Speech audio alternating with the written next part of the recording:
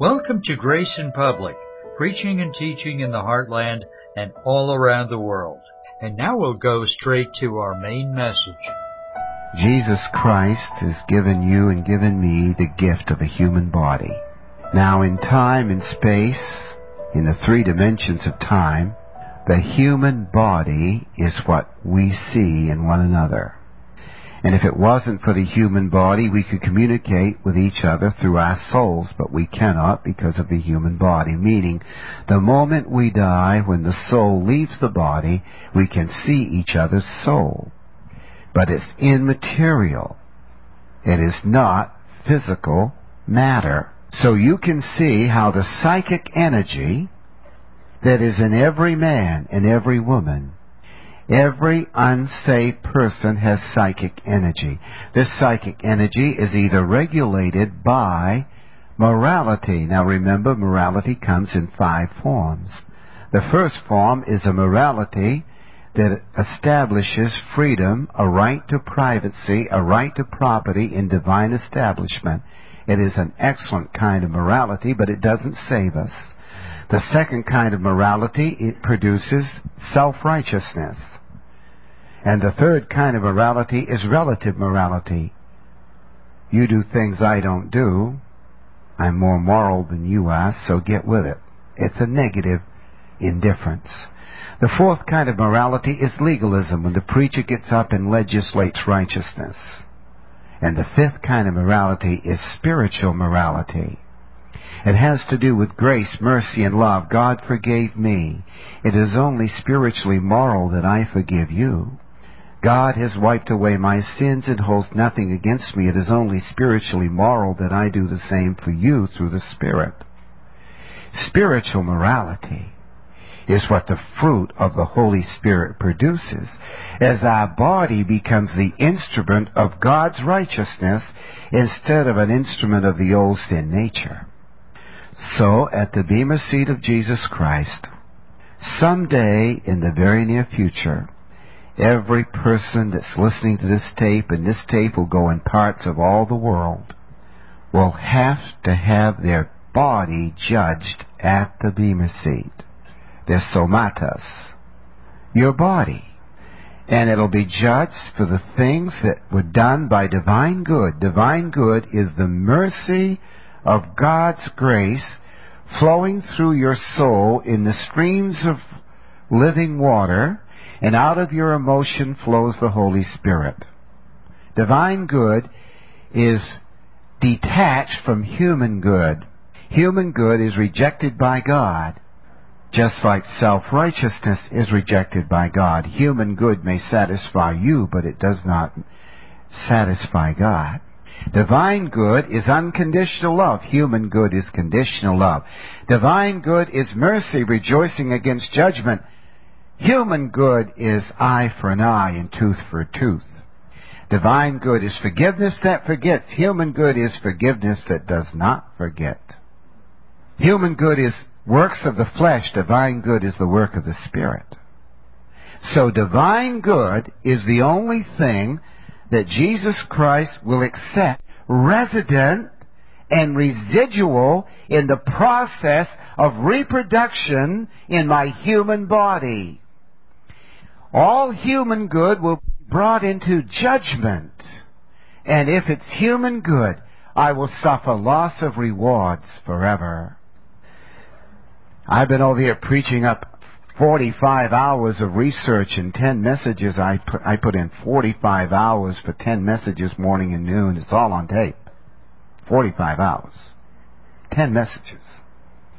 So that I can prepare your body with your heart and mind that controls your body. Behind your body is your heart. Behind your body is your mind, your conscience, your self-consciousness, your volition. Behind your body is what is resident in your body, your human soul. And your body will behave according to the soul and its production of information and its direction and its psychic energies. Now, when the psychic energy is defective, now what does it mean to have the normal flow of psychic energy and have it become defective. It means poison from your subconscious mind. Garbage comes into the psychic energy and defects it. It becomes defective. And you're going to feel a little negative, withdrawn, moody at your job, weird around your friends. You become paranoid, irritable with suspicion, irritated by their very countenance. And if you're a Christian, God will beautifully warn you through His preacher, and Spirit-filled believers, without knowing it, will be obnoxious to you. But they're not even going to be obnoxious, but just being spiritual and kind will become obnoxious to you. And God will give you forewarnings over a long period of time. He'll warn you through the messages again and again. Then He'll take you into discipline. That can be over a period of years because of mercy, love, and grace. But Christians who are right with God will be very obnoxious, and you will react into negative cycles through defective psychic energy that's poisoning your conscience, bringing negative influence in your soul, and vibrations that bring in a tremendous wrong power into your mind by way of your heart. We quoted from a psychiatrist from Harvard today who made some tremendous statements. Now, quote from him. The tape will give you his name. He's a member of the medical school, and he's a psychiatrist at Harvard, and he said, for 25 years, America has changed her values from spiritual values to materialistic values. And that's her problem today. The values have changed from spiritual values to materialistic values. And therefore, this nation, he said, is in moral chaos, moral confusion, and he said they repudiate the Judeo-Christian truth. And he said until we get back to the Judeo-Christian truth, we will never win America back to spiritual reality. I want to go to Harvard to see him and hear what I'm teaching, only not quite as well, of course. I'm only joking. Now, what is this judgment seat, Bema seat judgment? Number one, it is for born-again believers only. Those that have been blood-bought, accepted Jesus Christ as their Savior in a personal way. Number two, we will face God and He will be judging the things done in our bodies. If you poisoned your body with drugs, you can be forgiven and restored completely, and it will be totally forgiven. But if you don't make it right, you'll enter into the 5 principles of discipline through a period of years. You can expose your body to stress, to worry, to anxiety, to fear, and let that become your garbage disposal unit.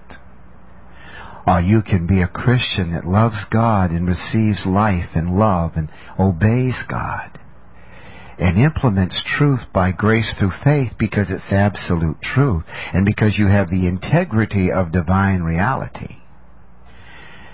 The Bible says discipline yourself in spirituality. It doesn't say godliness. The original says spirituality according to the professor in Heidelberg, and I totally agree with his interpretation of the Greek on godliness. It's spirituality. And to control with psychic energy that is derived from eternal life, this psychic energy free of poison, totally free of garbage, totally free from the past, and that is why in Romans 8:38 Paul would not mention the past. He mentioned the present, he mentioned the future, but he would not mention the past, because the past always means garbage of some kind, in some form, to poison your capacity for your spiritual life. So God says, okay, now you're forgiven, and you're in a perfect position in heaven, But now I have to judge you for the things good or bad. Now here's the bad, kakos. One of four forms of evil. Bad here speaks of intrinsic infection. Now how did you get intrinsic infection in your body? Through psychic energy that's being poisoned from your subconscious mind. Through garbage. Can I say this? A born-again Christian that's had a terrible past, you never look at him as a victim. You don't look at the alcoholic as an alcoholic when he's been delivered. He's a new creature in Christ, and he glories in his victory. He glories in Christ. He's not to be reminded of the garbage once it's been dealt with by Calvary. That is the world's way of keeping their foot in your conscious doors. So your identification is, I am still an alcoholic, although I haven't had a drink for 10 years. Oh, shut up. You're not either, you knucklehead. Get out of those places. I thank God that they help people, but I mean, there's such a thing as advancing way beyond that stuff. That's okay at certain points, and I'm not against it, if it helps. But you have an opportunity in this ministry to advance until you reign with Christ forever and ever and ever, until you reign through God's righteousness and the abundance of grace over yourself and over everything that Satan has tried to dilute and bring in deception and conspiracy in your soul through the wrong kind of psychic energy. And I've watched believers that have saved 15 years, and I've looked them right in the eye, and they go on and on and on, and they begin to express with all the sincerity of Adam all the adventures of the subconscious. And at the end, but I know the truth, of course. Know the truth, of course, and why aren't you implementing it? Ever heard of Proverbs 23:12? Apply the Word of God with understanding. That means experiential resources of grace. The difference between the spiritual believer and the carnal believer is in application. Humble appropriation. Meekness and receptivity. Do you understand this? So we're judged for the things done in our body. Don't worry, God isn't going to bring up the garbage as long as you'll deal with it. And if it takes a process to deal with the garbage, that's fine. But Jesus Christ, at the Bema seat of God, wants to be able to say, sure you failed, and He's not going to bring that up. And sure you've had weaknesses, but you've overcome them. And sure you have sinned, but they are paid for. And He wants you to practice being tuned in by grace through faith to His three divine centers and to His mandate center. The three divine centers are His presence, His power, His knowledge. And as you derive these into the streams of consciousness, and the garden is enclosed, and the fountain is sealed, Song of Solomon, that means the poison cannot get in. So the objective mind and the conscious mind clean up the subconscious, and the subconscious has to respond to the river of love and grace and forgiveness and be healed and cleansed and purified and purged. And then in closing, Jesus Christ deposited billions of years ago all kinds of things in your bank account in heaven. Billions of years before you were born, He knew you would be saved. So He put in the bank of heaven with your name on it, and the Word of God is your bank book, and the promises are your assurance, and your faith is your signature for receiving what's yours. He gave you an inexhaustible supply of love, forgiveness. He gave you indescribable mercy. He provided for you power that's there 24 hours a day, drawing from the bank of divine omnipotence. And He made it possible for you to be a channel for His redemptive attributes. And so He, through the Spirit, comes down into your human spirit and lets that river flow, and the brooks run out into your subconscious, into your unconscious, The unconscious, you're almost conscious of it. You can feel something, but you can't define it. But the subconscious, you can't even feel it. But it poisons you anyway without definition. Now, when this tremendous thing happens, you and I have a brand new self-image. Our identity is an exchanged life. We've exchanged our life for Christ, and Christ gave us His life for ours. And we live an exchanged life, so it's not I, but Christ in Galatians 2:20. And He is our life in 3:4 of Colossians now. When we begin to draw from the exceeding riches of His wealth that He gives to the channels of mercy, to the vessels of mercy in Romans 9:23. This bank account is deposited for vessels of mercy on earth, and you are called by God a vessel of mercy. And it's all yours as a vessel of mercy. Well, what does it do? It shows the generosity and kindness and riches of Christ's glory in His grace throughout all eternity, so He gets the glorification maximum for your honoring and receiving the wealth of His riches. So Paul prayed in Ephesians 1:16, especially 17, that they would understand the riches of God's glory and His inheritance in the saints. He prayed in Colossians 1:11 that they would understand it. He prayed in Ephesians 3:17 that they would understand it. He said, don't you know that heaven has your name on a bank account, and this is real, and you can draw from it and enter into a spiritual format that is a magnificent life, where there isn't a single spiritual thing you need from heaven that He will not give you, no matter what happens, as you are focused on Jesus Christ. He said, I don't want you to be focused on yourself or upon people or upon things. Be focused on Christ. And as you're focused on Jesus Christ, these riches and the wealth of His grace become yours as you write out the signature by faith. It's already yours in your bank account with your name upon it. And this is for the church age. And this is only for the church age. And we are the most fortunate people. Every born-again Christian in the world is the most fortunate person in the world because of his personal net worth in heaven. And God doesn't allow the IRS to tax it.